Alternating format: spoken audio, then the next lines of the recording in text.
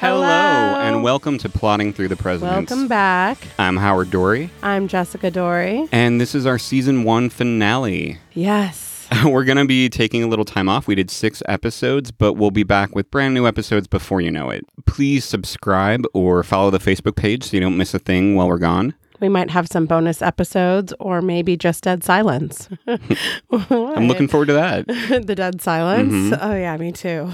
We're going to be taking a look at one of the most controversial early presidents. Just saying his name online is like setting off a bomb. Jefferson? Andrew Jackson. Oh. Yeah. Jefferson's pretty controversial, but Andrew Jackson is a nightmare with legs. So I can see. I would agree. So a few years ago, I wrote about how Andrew Jackson is basically a real-life horror movie monster. Right. Just in the sense that he was almost supernaturally unkillable, like Freddy or Jason. Mm-hmm. I shared that post in an American history group on Facebook. It was getting tons of comments, lots of heated debate. Most of it had nothing to do with the article. And the post was removed from the group. Oh, yeah. And they removed it because you had caused such a shitstorm. Yeah. That the a moderator told moderators. me a moderator told me it was removed because it had caused a shitstorm. A shitstorm. Which reminds me of something that Andrew Jackson once said. I was born for a storm, and a calm does not suit me. It's very true of him from what I know, and all the bullets Yeah. he dodged or survived somehow. Well, that's not the focus today. Okay. Today No we're bullets going today? Well, one bullet. Okay. Today we're going to talk about a storm that Andrew Jackson never asked for or wanted, but maybe one he was born for. First, I want to say, okay, there are a lot of terrible things about Andrew Jackson. The realities behind some people's just total aversion to even talking about him are valid, and I don't want to downplay them, but they're not the focus of this episode. The focus is something more positive, I think. Today, we're going to look at the slut-shaming evolution of Andrew Jackson. Wow. A story in 3 acts. Okay. So this is all 3 acts are about slut shaming? Yeah, his evolution. How he evolved Yes. as a slut shamer? Okay. I'm not sure what angle this is yet, so I was asking Strap in. questions, and I'm just going to Strap in. and listen. I'm ready. Act 1 is the head of the rowdies. What? Act 2, we're going to talk about Rachel's honor. And Act 3, we're going to dig into the petticoat affair. Oh. I All don't know right. any of these. Well, you're in for a treat. All new to me. Act 1 is the head of all the rowdies. So, what kind of monster moves someone's outhouse? Oh my gosh. Yeah, that was young Andrew Jackson. So he was the frat boy that John Quincy was not. Yeah, I think that that's pretty appropriate. Although John Quincy Adams did stay up late at night, playing the flute in the streets and drinking with his friends and having hangovers in college. But he wasn't like this backwoods, rowdy, cockfighting, drinking, outhouse moving, private property trashing guy that Andrew Jackson absolutely was. Okay. So he moved an outhouse? Probably several. It was like a prank that they would do. So like cow tipping? Yeah, The except... outhouse? Yeah, so moving? you're a farmer or whoever, and you go outside because you have to do your business, and your outhouse is not there. That's just not cool. It's terrible. But, you know, I've squatted in the woods and on trails many a time, and it can be done. So, I mean, if you gotta go, you gotta go. So why are you so upset when I'm in the bathroom? Am I upset when you're in the bathroom? When you have to use it and the other one's being used, I think maybe you should just go outside. Well, No 'cause biggie. We live No in, big. You got to do what you got to do. We live in modern times. And I'm just saying, back in the day, if you're going outside to use a bathroom, then you could just squat and do it outside. If you're So you don't feel bad. Andrew Jackson was doing the right thing by moving these outhouses. No, I don't know what I'm saying. And you need to edit all that out. Just all of it. I think we should start over. Hello. Hello. Welcome back. Who are we talking about today? Well, James Parton was a biographer of several presidents, and he was writing about Andrew Jackson in the 1850s. And he tried to track down anyone who knew about Jackson's past. He went to the small town of Salisbury, North Carolina, which is where Andrew Jackson studied law in around 1787, 1788. And he talked to some of the older folks who remember Jackson. One woman said Jackson was the head of all the rowdies hereabouts. Then he heard another story about Jackson, and since this is the only source of this story, Other later biographers just kind of added their own flavor to it. So I'm just going to read the whole original thing from James Parton. Wow. Okay, I'm ready. There was a dancing school in Salisbury, which, of course, the gay Jackson could not fail to attend. The dancing school resolved to give a Christmas ball, and Andrew Jackson was appointed to serve as one of the managers thereof. There were living at that time in Salisbury 2 women of ill repute, a mother and daughter, Molly and Rachel Wood, women notoriously dissolute. Jackson, who was excessively fond of practical joke, sent these 2 women tickets of admission to the ball to see what would come of it. I already feel bad for these ill-reputed women. Oh, just wait. On the evening of the ball, lo, the women presented themselves, flaunting in all the colors of the rainbow. Some confusion ensued. The dancing was suspended. The ladies withdrew to one side of the room, half giggling, half offended. Molly and Rachel were soon led out, and the ball went on as before. In the course of the evening, when it came out that Jackson had sent them invitations, the ladies took him to task, upon which he humbly apologized, declaring that it was merely a piece of fun, and that he scarcely supposed the women would have the face to make their appearance, and if they did, he thought the ladies would take it as a joke. So he was a sociopath. I mean, it sounds like he has no remorse for actual people's feelings. He certainly had no regard for these 2 women. He thought it would be funny to, I don't know, it's like Carrie, you know, like right. she gets to be prom queen and then they dump blood on her. Exactly. I mean, it's something you would do at summer camp, maybe, when you're a young teen or tween. He was probably 18, 19 here. Oh, he was? Yeah. I mean, that makes a little bit more sense. I just can't picture a young adult or, an adult doing this to another human being unless there's something psychologically wrong with him. Agreed. So his feelings about women and honor seem to have evolved over time, especially when he cared about those women. And that brings us to Act 2. Rachel. Oh, so did he fall in love with Rachel Wood?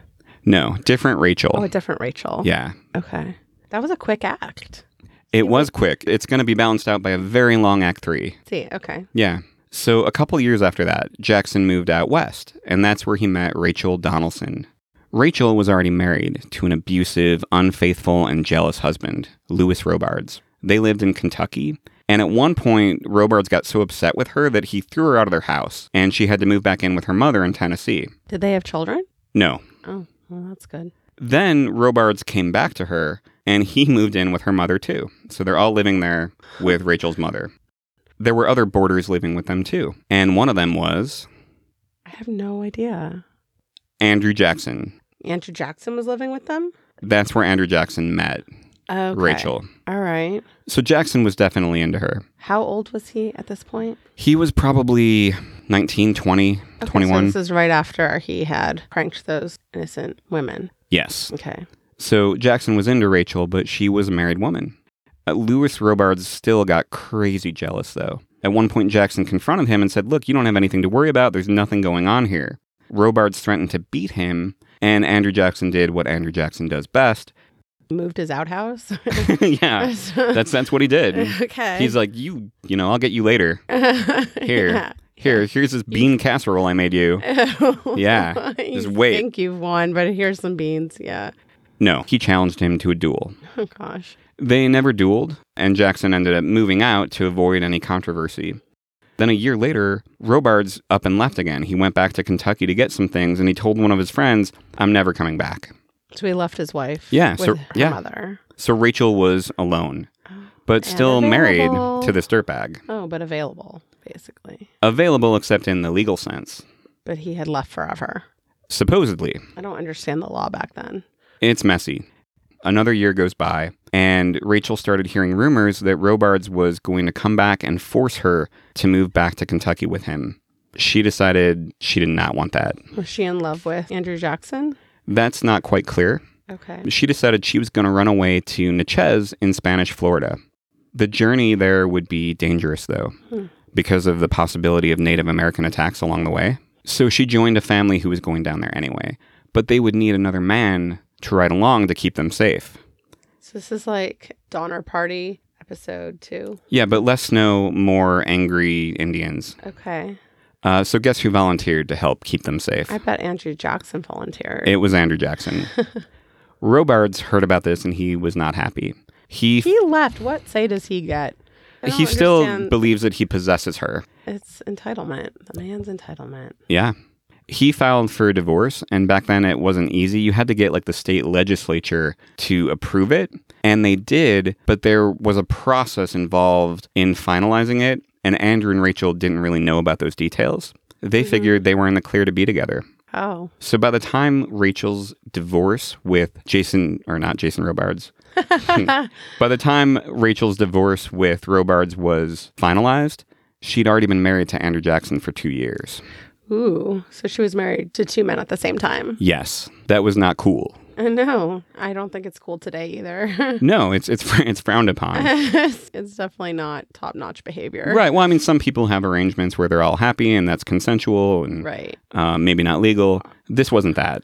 Oh, I like how you brought in some polymarriage there, backhandedly. I keep bringing it up, and you're every time you're like, I don't know. So. Funny. When they heard about this little timing hiccup, Andrew and Rachel secretly got married again to make sure it was official. And all of this misunderstanding, it's pretty understandable. Mm-hmm. But Jackson was worried that it might come back to haunt him. And it did come back to haunt him. Yeah, well, I'm sure. Yeah. So Jackson... Emails come back to haunt current political leaders today. Right? So I can't imagine why a double marriage and affair wouldn't come back to haunt him. So Jackson started having to defend Rachel's honor against the charge of bigamy. As early as 1803, he almost got into a duel over it. Jeez. Then in 1806, Jackson got into an argument over a horse race with a man named Charles Dickinson. And Dickinson, when he was drunk, ended up insulting Rachel's morality. Wow. Then these two really did duel. So he got into a lot of fights because of this relationship. Yeah, a lot of sites and even some books, they say that Andrew Jackson got into hundreds of duels in his lifetime, but that's not true at all. Okay. He got into maybe 2.5, 3 duels total, but he definitely threatened a lot more duels than that. Okay. And he challenged people to them. So he was the one in the, next to the lockers in high school who's like, you're going to throw down, but then doesn't. Sorry, just a lot of memories. So this was his most legit duel. Mm-hmm. And in this duel, Jackson ended up getting shot in the chest. The bullet lodged near his heart, and it bothered him for the rest of his life. Can't imagine why. But while he stood there bleeding with his hand on his chest, he got to take his shot. He lifted his arm, and the gun didn't go off. Dickinson must have been over there, just peeing his pants at this point, seeing Jackson, standing there, waiting, taking his turn. Then Jackson fired again. He hit Dickinson in the stomach, and Dickinson died later that day. Oh my gosh. So he killed Dickinson, even though Dickinson got the first shot. Yeah. Even though this duel wasn't entirely about Rachel, that was part of it. So he's already killed one man defending Rachel's honor. Wow. Yeah, the lesson is you don't want to insult Rachel Jackson. Okay. I'll keep that in mind. Yeah. That didn't stop people from trying, though. The question of whether Rachel was a bigamist, it became a big talking point in the election of 1828 when people were digging up dirt on Jackson. I just feel so bad for this woman. Again, I mean, here she is just trying to escape an abusive relationship and find happiness, and her name is constantly dragged through the mud, probably by a man, too, that was bad to her, and he was trying to run away from her. It's just, I don't know. Yeah, not a great situation for Rachel. No. But don't worry, it gets worse. Oh, gosh. So Jackson protected her as best he could. He easily won the election. Rachel was not looking forward to facing the judgment of Washington, D.C. society and being further scrutinized as a first lady. Her health wasn't great either, and she told a friend, "I would rather be a doorkeeper in the house of God than live in that palace in Washington." Wow. So she's basically saying she'd rather die than be first lady. Yeah. But she was a good wife, and she was going to go along with it. She went into Nashville to get a dress for the inauguration, and while she was there, she stumbled upon a pamphlet defending her honor against attacks from the other side. This was the first time that she realized the extent of what people were saying about her. Oh. She had a heart attack a few days later. Oh my God. Now, she'd already had health problems to start with, but this did her in, and she died.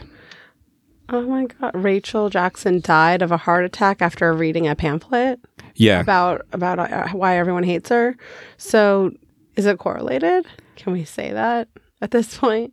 It's a hell of a coincidence. Mm-hmm. And even if it's not perfectly correlated, What matters is that Andrew Jackson believed it was correlated. Oh, no. He was gutted. He stayed with her body all night and through the next day before he could be pulled away. Oh.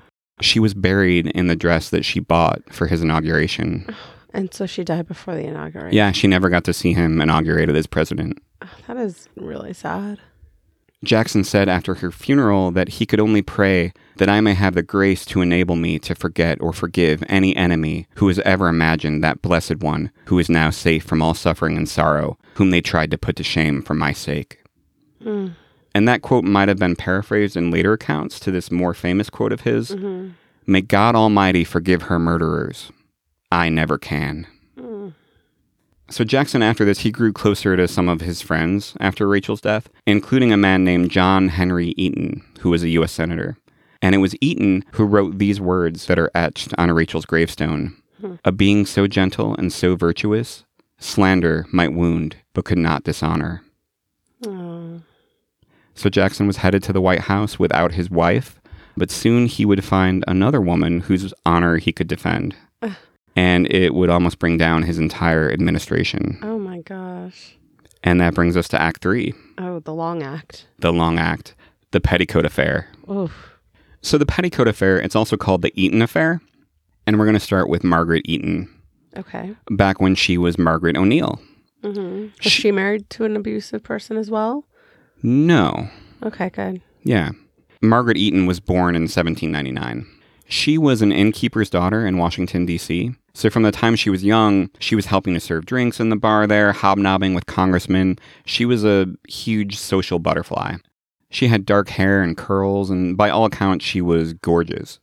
So gorgeous that they made a movie about the whole Petticoat Affair, and she was played by Joan Crawford. And the movie was called The Gorgeous Hussy. Oh, jeez. Yeah. What a title. Right? I ordered the DVD. It has not arrived yet. What? Yeah. Looking forward to that one. Oh, where's that one going to live? We're trying to minimize. It's not streaming. Oh, okay, fine. All right. When she was 12, she went to a huge ball where all the young girls danced the minuet, and she was crowned the best of the ball by First Lady Dolly Madison. She could play the piano well. She was learning French. For an innkeeper's daughter, she was pretty well educated. When she was 14 or 15, one boy, the nephew of the Secretary of the Navy, he fell in love with her and was so heartbroken that she didn't return his affections that he took poison and tried to poison her. Wow. She was a heartbreaker. Yeah, but you don't poison people just because they break up with you or they don't want you. Agree to disagree. I'm just saying. Sure. What are these measures that people are taking? Yeah, I don't know what power she had over people, but yeah, they're obviously responsible for their own behavior. This is just going to show how alluring she was to some people. It's crazy. When she was 15, she fell in love with a young soldier, and they decided to elope.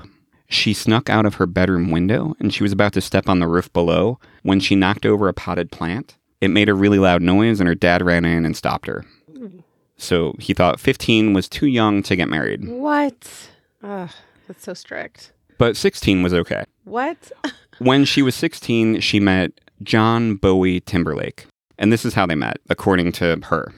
She saw him riding his horse down the road from her window, and she said to her mother, "There's the man I'm going to marry." Oh. Yeah, this kind of thing, it makes me not look forward to our daughter growing up. Oh, I know. We have to cover our windows. I know. We'll just put her in a tower. I like it. She We'll wants really long hair. She wants really long hair. She wants to be a princess. We'll show her what brevity is. When she was 15, she snuck out of the house to get married. Oh, that's terrifying. And she's 16 now, and she's like so geared up that a good-looking guy rides by, and she's like, "I'll take him." Well, those hormones are probably raging. I guess so. So Timberlake saw her through the window, and he was like, I mean, they caught each other's eye, basically. She was probably like rubbing up against the window. Oh my God. This is reminding me of how my parents met. They met through a window. Oh, that's right. Yeah. Well, they were at college in different apartments. Right. It wasn't like your mom looking out the window like, "Who's there?" Oh, yeah. Ew. I can't go there. But they did look through the window at each other, and that's how they met. It's a pretty adorable story. So Timberlake saw her, and he and his friend came into the inn. The family started talking. That afternoon, apparently Timberlake took Margaret and her sister out to a picnic, and by 11 p.m. that night, they were engaged. That is bizarre. It's like Frozen when Anna gets engaged to Hans and Elsa's like, this is too soon. It's every princess ever. Yeah, her parents were okay with it though. He was a purser in the Navy. It means he like bought supplies for the ship and he sold things to the sailors. Her parents approved of him and yeah, I don't know, maybe they were too tired to keep containing her. Was this a typical thing? To get married this young, it wasn't that atypical. Well, I don't know. It seems pretty unusual to me. A month later, they were married, and John and Margaret Timberlake moved into a house across the street from the family inn. They had 2 children, and they were, by most accounts, pretty happy. How long were they married? Well, part of the story. You're like, shh. Don't worry about it. Don't worry. By the way, I just want to say you could put the last name Timberlake on any name, and it sounds good. Right? It's a good sounding name. Like, think about it. Howard Timberlake. Jessica Timberlake. You don't like the name I gave you? Dory? I love our name. I think it goes great. I get to tell the kids I work with that I'm, like the fish from Finding Nemo. But I did think your last name was Door for like the first 2 years we knew each other. Yeah, it happens. So this is where John Henry Eaton comes into the picture. Okay. Remember, he was Jackson's BFF. He wrote Rachel's epitaph. Mm-hmm. He was a U.S. senator at the time. This is before Rachel died. This is closer to 1818 now. Okay. He moved into the O'Neill family's inn. He was a 28-year-old widow at the time, and he became really fast friends with both John and Margaret. Okay. Andrew Jackson also lived with them for a while he was a senator. He adored the whole family, especially Margaret. So this is when Jackson got to know Margaret. One incident that took place while Jackson lived there brought them even closer together. So there was this other tenant, Richard Call. You don't need to remember his name. Okay. He was really attracted to Margaret, and he didn't really care that she was married. He heard rumors that she was easy, and when they were alone, he forced himself on her. Oh, jeez. Yeah, I'm picturing like the scene from Pretty Woman with George from Seinfeld. Oh, God. It was kind of that vibe. Did he rape her? No, she fought back with fire tongs. Fire tongs. Go girl. She chased him off, and then she ran to Andrew Jackson in tears. Jackson confronted Call, and Call said that she was an immoral woman, and she was only refusing his advances to hide her true character. Wow. Yeah. An asshole. At this point forward, Jackson kind of saw himself as her protector, and that never changed. So Eaton and the Timberlakes, they became even closer. Eaton helped Timberlake out with some financial troubles. He probably even helped expedite his next voyage. Some people say that he did that to get Timberlake out of the way for a while. While Timberlake was out at sea, Eaton and Margaret became very close. Some people started saying that there was more than just friendship going on there. There's no proof of that. There's no proof that she was cheating on her husband. But then in 1828, after being away for several years, John Timberlake died at sea. Oh. It was first reported as pulmonary disease, but later Margaret found out that he slit his own throat on the ship. What? He'd been extremely sick for a while. His asthma had been acting up. His fingers were so swollen that he had to wear his wedding ring tied around his waist. She was convinced that he'd killed himself in some delirium. Hasn't he heard of a necklace, first of all? I mean, and second of all, who slits their own throat? Yeah. The rumors... Sounds like he was murdered or something. The rumors started flowing that he killed himself because of his unfaithful wife. Well, of course it's her fault. Of course. John Eaton and Margaret grew even closer after Timberlake's death. And John soon told his buddy, Andrew Jackson, hey, I'm in love with Margaret. I think I want to marry her. And Jackson told him that he was free to follow his heart. Basically, he blessed their marriage. Mm-hmm. They got married 9 months after Timberlake's death. Ooh. That was totally unacceptable in polite society. A woman was supposed to grieve for 2 years, or at the very least 1 year, before remarrying. So there were already rumors going on about the two of them before Timberlake died. And they rushed their marriage. This just confirmed those suspicions, yeah. In Washington society, it was controlled by the wives of the senators and the congressmen and the cabinet members. So Margaret O'Neill Timberlake Eaton, she was an innkeeper's daughter to start with. She wasn't really high class. Mm-hmm. And from her youth, she was fraternizing with all these men. So there were lots of rumors.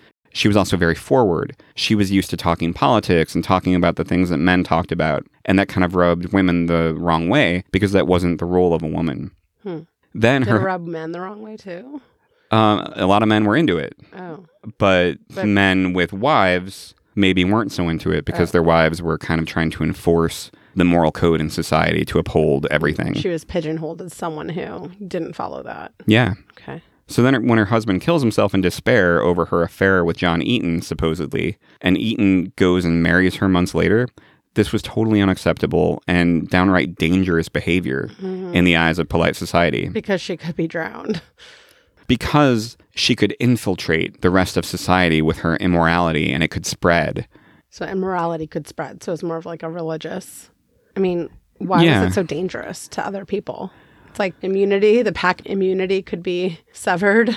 Well, women infiltrated. Women, I guess, from what I've read, they saw their role back then as enforcing morality in their men, especially. It was up to them to make sure that their men were good people. Wow, that's so sexist. Yeah. It's not my job to make you a good person. Oh, thank you. It would be a hell of a job. Yeah, it's not my responsibility. So yeah, they could not admit Margaret into their polite society.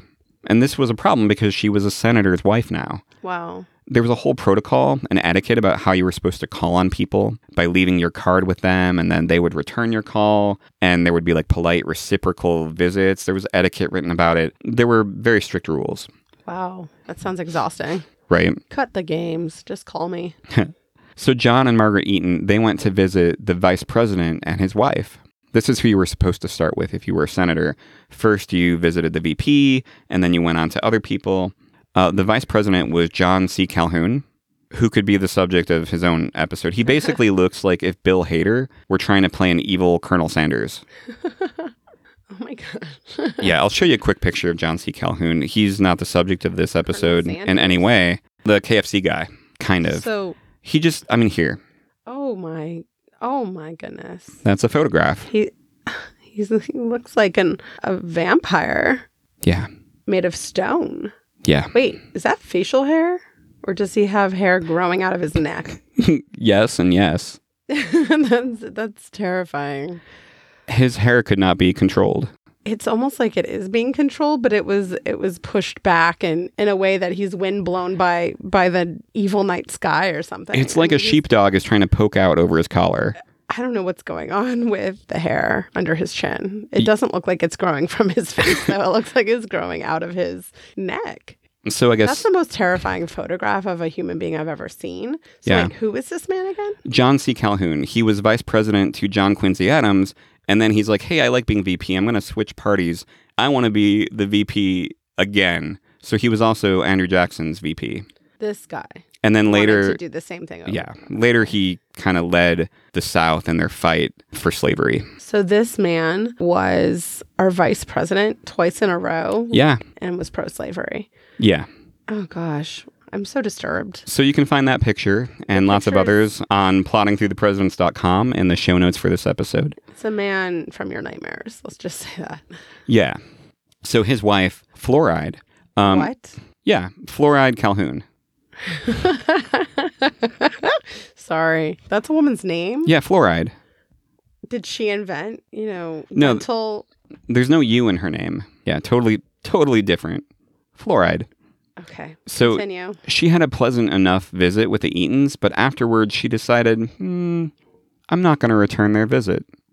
And from there, Washington society exploded. So infiltration complete. No, infiltration prevented. Fluoride decided polite society is not going to let this woman in. It stops here. So the rest of the society wives did the same, and Margaret Eaton was effectively ostracized. She wasn't visited. She wasn't invited to any fancy events. She was not a part of their fancy club and never would be. Wow. And so that was bad enough. But then it got a whole lot worse when Andrew Jackson named his BFF John Eaton to be his Secretary of War. So now, instead of just being a senator's wife, Margaret Eaton was a cabinet wife. Right. She had to be let into the club. You would think, but this was going to... Back off, Fluoride. Well, no. Put a mint in. Put a mint in it.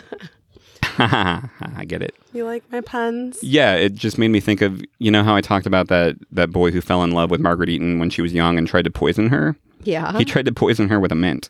Whoa, there was some weird ESP going on. I guess. I had no idea. So No. I just said put a mint in it, and she was almost poisoned by a mint earlier in her life. Yep.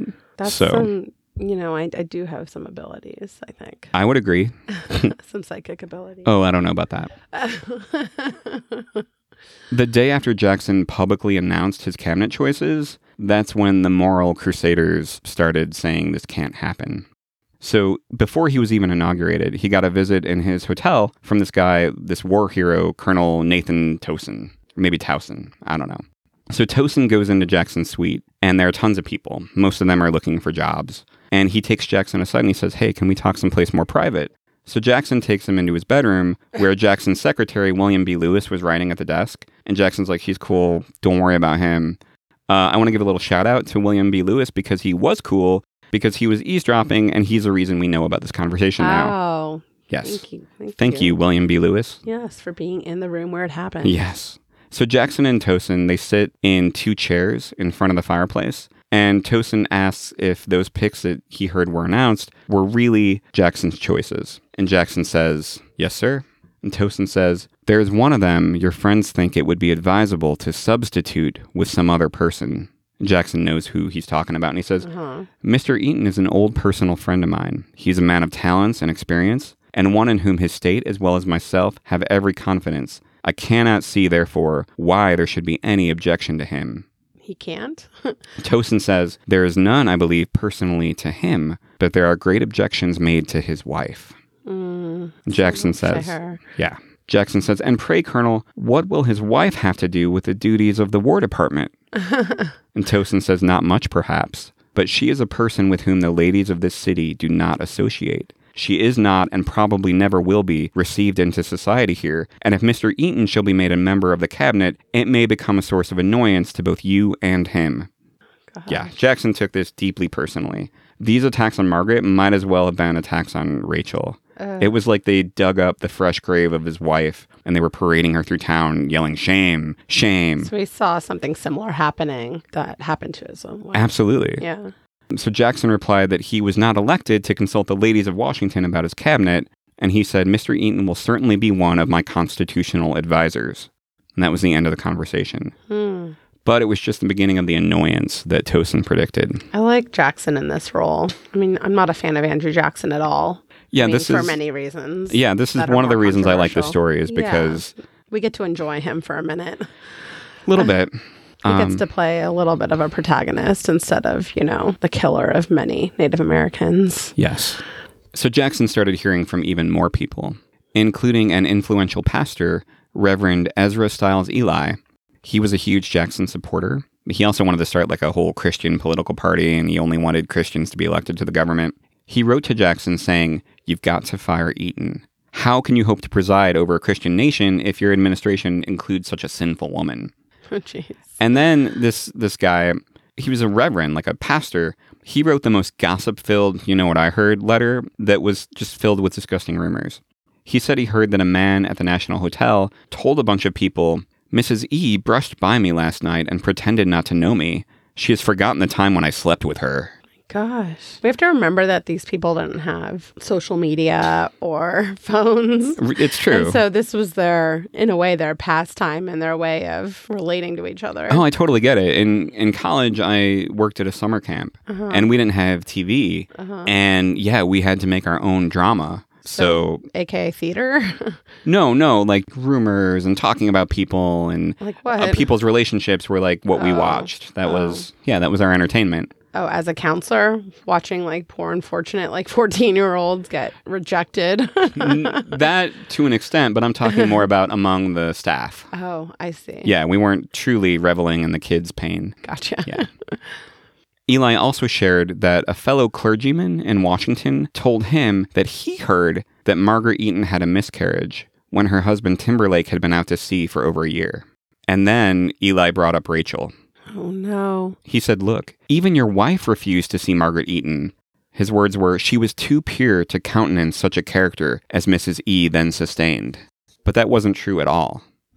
Jackson knew that Rachel had met Margaret Eaton and liked her a lot. So if that wasn't true, then who knows where Eli was getting his bogus info from. Right. He was okay with bending the truth. Yeah, apparently. So Jackson wrote back telling him it was very unchristian to spread rumors. And he wrote, oh, dear. The psalmist says, the liar's tongue we ever hate and banish from our sight. That's like a Southern person saying, bless your heart. Yeah, right. He's basically telling this reverend, like, what you're doing is... not very Christian. Yeah. Stop lying about everything and get out of my business. Yes. Have this mint. Here's a mint for you. Yeah. Enjoy. I'm never eating any mints you give me now. Okay. No, I trust you. Fool. So the ostracizing, it was getting even more noticeable, and Jackson started obsessively gathering letters from various people, like Timberlake shipmates, other people who knew Margaret well. He was on a mission to prove her innocence. He thought that this would make everything go away. Margaret Eaton's purity was the top priority of the President of the United States for at least the first 5 months of his office. Wasn't he busy with other things? You would think. So John Eaton, he told Margaret that Jackson was gathering this evidence to prove her innocence, and she was not happy. She confronted Jackson, and she told him what he was doing was insulting. She basically said, no, thank you. Her words were, she did not want endorsements of virtue any more than any other lady in the land. She didn't think that she should have to be defended. Right. Just let it lie. Yeah. Kind of thing. Don't even give it power by answering. Definitely. So up until now, Margaret Eaton has been kind of a passive character in this scandal. It was just things being said about her. But she doesn't stay passive. So she challenges someone to a duel. So close. Really? She finds out about Reverend Eli's accusatory letter to Jackson. And she and her mother go to Philadelphia to confront him. But I thought she said let it lie. Well, maybe she meant, I can take care of this myself. I don't need a man defending my honor. Okay. Good for you. Yeah. So they get there, and Eli seems happy to meet her. He goes to shake her hand, and she's not having it. She says, what, sir? Offer to me the hand that would filch from me the highest treasure a woman can possess and transmit to her children? Wow.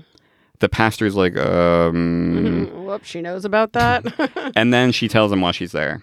She says, you have turned aside from your high calling to clap this slander on my back. I do not intend to leave these premises, sir, until I drag the whole of this thing out of you. Every brick here shall crumble into dust before Margaret Eaton will leave, until she gets the whole of this thing out of you. Wow. Yeah. Intense. Yeah, she's there to find out what he heard and who he heard it from. Okay, so she can take down high society. Yeah, well, she just wants to get down to, like, who's spreading rumors about her. Like, where is this stuff coming from? Right. She grilled him for 6 hours. Wow. And he folded like a cheap suit. He told her that the minister who said she had a miscarriage was John Campbell. And he was the minister of Margaret's own church in Washington, D.C. Andrew Jackson went there. John Quincy Adams went there. He was this influential pastor who was apparently spreading rumors about her. How very Christian of him. Yeah. And she got the details of the story about her supposed miscarriage. Ugh. This is what Eli said he heard from Campbell, and Campbell heard from Dr. Carver, I believe. Okay. So this is a game of telephone. That he's then repeating back to Mrs. Eaton. Yes. So the story is, when her husband had been out to sea for over a year, she called for the doctor, and when the doctor arrived too late, she was there hurt in her bed with her mother next to her, and they were laughing. Creepy. Margaret supposedly yelled to the doctor, you ought to have been here a little sooner, and you would have seen a little John H. Eaton. Creepy. And Margaret's mother said, yes, doctor, you lost a good fee, for Major Eaton would have paid you well. Wow. It's just very Rosemary's Baby. Yeah, and she said to him, state to me, sir, in the depth of your black heart, can you cherish the idea for a moment that any decent mother would sit by and make a joke at the infamy of her daughter? But no, the whole thing is a lie. Wow. Yeah, so this wasn't just some story. This was a detailed, almost like demonic, evil, who would ever act in this way. Laugh at the death of her baby. Yeah. Both of them, her and her mother. Yeah. Complete falsehood. Yes. So she went back to Washington and she confronted her pastor, Reverend Campbell. This time she took her husband with her. When she was interrogating him, she apparently fainted and she cut herself on a sofa. So she was bleeding all over the place and they had to leave. Was she laughing? I don't know. But as they were going, John Eaton turned to the pastor and said, your blood will have to be spilt for your audacity. Wow. So later he challenged Campbell to a duel. Oh, no. But Campbell was a pastor. He was like, no, thank you. I like spreading rumors instead. I don't like physical violence. Yeah. I just like mental warfare. He said, why don't you sue me for libel? He knew that Eaton didn't want to put his wife's honor on display in a public trial, so that never happened. I can't believe she went to these actual houses and did her own investigation to defend herself. I mean, that's pretty ballsy. Yeah, that's one of the things that I loved about digging into this, because I've heard the story kind of told in shorter versions in different places, but none of those abridgments really got into her active role seeking out these pastors and getting information and just acting on her behalf. And I thought that I was really excited about sharing that part of her story. Yeah, she's definitely director of her own narrative there. And all of these rumors, once they were actually investigated, turned out to be completely made up. They even found the guy who supposedly said he slept with Margaret and she didn't remember him. He said he never said that and he didn't even know her. Oh. The timing of the supposed miscarriage story took place before Timberlake ever went on a long voyage. It was all just lies. Yeah.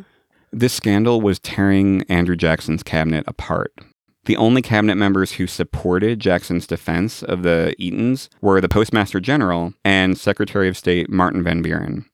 All the others in the cabinet, they seemed to support Jackson's anti-Eaton VP, John C. Calhoun, who is a total vampire. turd. Yeah. Okay. So Jackson, he couldn't take how his own cabinet members and their wives are part of this mess, so he called a meeting. It was almost like a hearing with all of his cabinet, except John Eaton, and Calhoun wasn't there because screw that guy. Yeah, you try not to be in a room with Calhoun. Generally, yeah. Especially after nightfall. Ooh. His nephew, Andrew Jackson Donaldson, was there, along with Reverend Eli and Reverend Campbell. And Jackson's secretary, William B. Lewis, was there, so thanks for the notes, William. Yeah. William B. Lewis, thank you for this story. The entire meeting was about Jackson presenting evidence to defend Margaret Eaton's honor. Keep in mind, everybody's terrified of Jackson. He was great at getting really angry and seeming out of control just to be scary and get his way. It was one of his tactics because, he was a bully. Wow. But that only goes so far.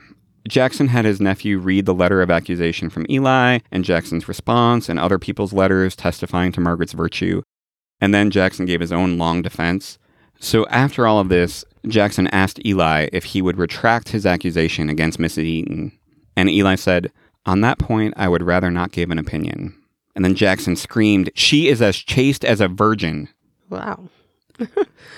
I mean, she had 2 kids. She was married several times. I don't know. Yeah. But in Jackson's mind, she was an angel. So Jackson was screaming at his cabinet. Margaret Eaton was out there interrogating pastors like she's Jack Bauer. John Eaton was challenging them to duels, but none of it's working. The social mores are too strong. Society has decided that Margaret Eaton must be ostracized, whether the accusations against her are true or not, and people were too afraid to break those conventions. Even Andrew Jackson's own niece, who was his de facto first lady, the hostess of the White House, she bought into it all, and she wasn't associating with Margaret Eaton. Jackson couldn't control his cabinet or his family when it came to this because the rules of society were too strong. So this problem could only be solved by a magician. Of course. Enter Martin Van Buren, the little magician. They call him that? Yeah, that's one of his nicknames, along with Old Sandy Whiskers. I'm going to show you a picture of Van Buren. Oh, is he the one with hair all over his face like a werewolf? I'm not going to say no. Oh, man. Right? This is him older. He was a little bit younger at this time, but look at him. Pretty snappy dresser, right? Yeah, and he looks friendly. Yeah, he was. He does have hair all over his face. Yeah. He has like sideburns, cheekburns. Yeah. It's just, hair from head to chin. He basically built the Democratic Party and modern politics. His organizing skills helped get Jackson elected. And there were 3 reasons why Martin Van Buren was on Jackson's side during the Eaton affair. Okay. So number 1, Van Buren was a widower. He didn't have a wife who was entrenched in the social circles making the rules for women. He didn't have anybody to answer to at home. So this is all women's fault, really. You can't it's the women dragging down the women. Women, it was... At this point. It was sort of their role to enforce these societal rules. But, the men were right there with them, going along with it and probably influencing them in ways. So women might take some of the blame unfairly. But they were the faces of these rules in society and enforcing this realm. They didn't have the power to vote. They didn't have much power at all. But this they saw as their role to make sure that morality was adhered to. Number 2, Van Buren, like Margaret Eaton, he was a child of an innkeeper. He grew up in a similar environment in New York where people were constantly talking about politics and news. He might have understood her in ways that other people didn't. Mm-hmm. And number 3, he was politically savvy. He knew that if he wanted to be Jackson's successor to the presidency, he needed to stay on Jackson's good side. And that meant being pro-Margaret Eaton all the way.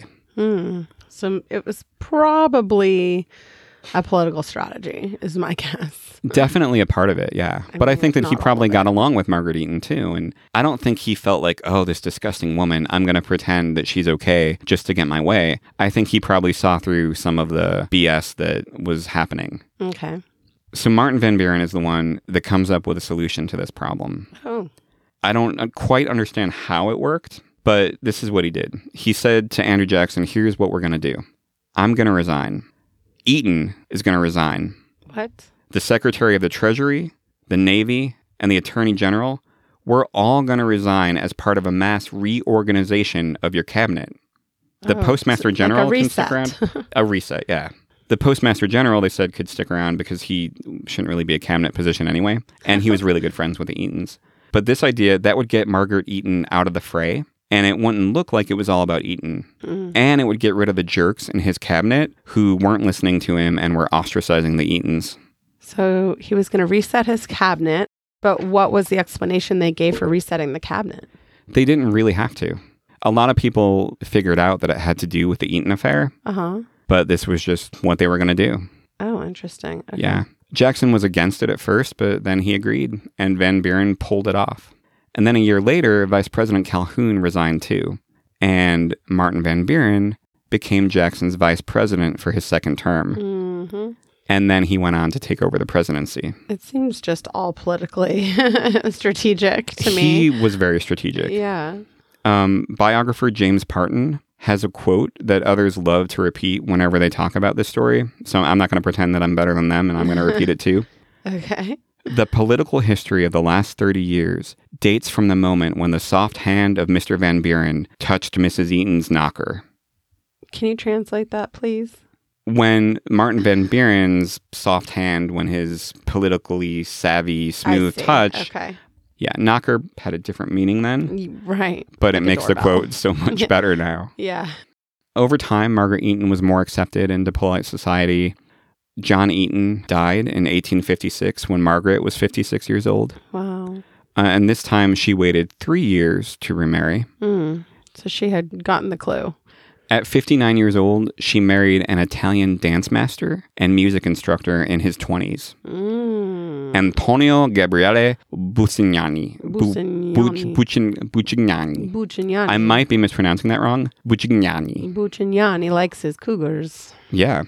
She had 7 years with him, and I hope they were good because in 1866, Antonio ran off to Europe with all of her money and with her 17-year-old granddaughter. Oh, dude. Right? He conned her? I mean, it was a long game, but yeah. Oh, maybe he just wound up playing that game eventually, not initially? And initially, her granddaughter would have been 10, so yeah, I don't know. Oh, wow. Yeah. Maybe, oh gosh, that's just a shame. She died 10 years later in poverty. These stories are making me sad. I'm sorry. Her autobiography was published after her death. In response to the whole petticoat affair, this is what she said. Just let a little common sense be exercised. While I do not pretend to be a saint, and do not think I was ever very much stocked with sense, and lay no claim to be a model woman in any way, I put it to the candor of the world, whether the slanders which have been uttered against me are to be believed. Wow, so she's not necessarily speaking against them, but maybe at a certain point she was like, I can't control what everyone does to me or thinks about me, but believe what you're going to believe. Yeah. And that's it. Definitely. There's no photographs of her when she was young, but this is a photograph of older Margaret Eaton, and I think you can still see the fire in her eyes and see the feistiness. Oh my goodness. Wow. I see. She does look determined. And I think that you can see, like, in maybe the structure of her face, you can imagine, like, a really stunning young woman that could turn heads. For sure. Make people poison themselves. So, yeah. I mean, Jackson, I look at this as his slut-shaming evolution.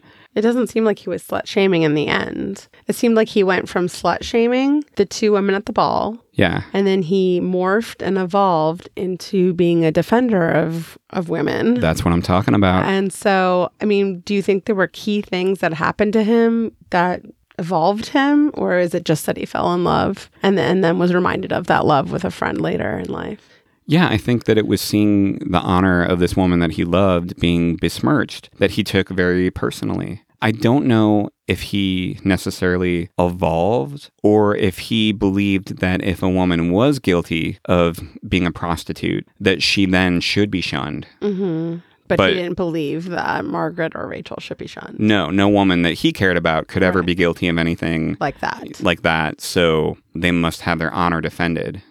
I don't know if he really learned that it's nobody's business what women do with their sexuality. Mm-hmm. He wasn't trying really to defend what any woman was accused of. He was trying to deny that they were guilty of it.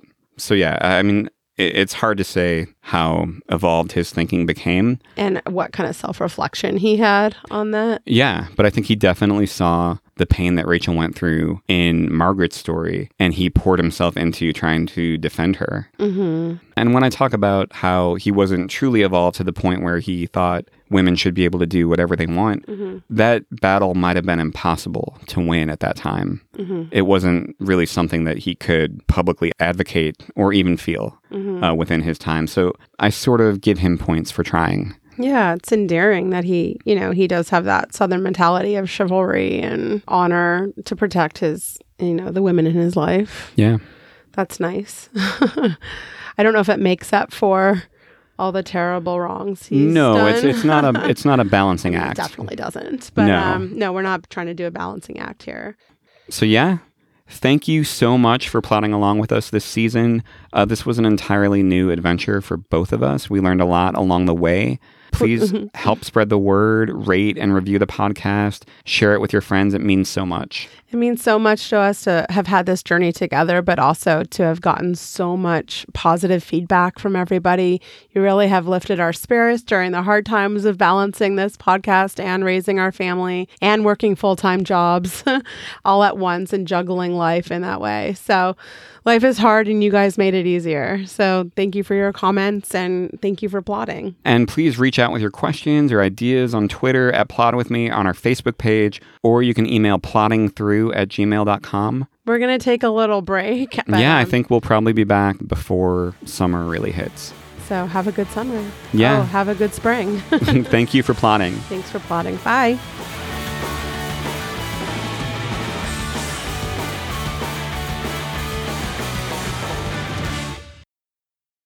Those hormones are probably raging.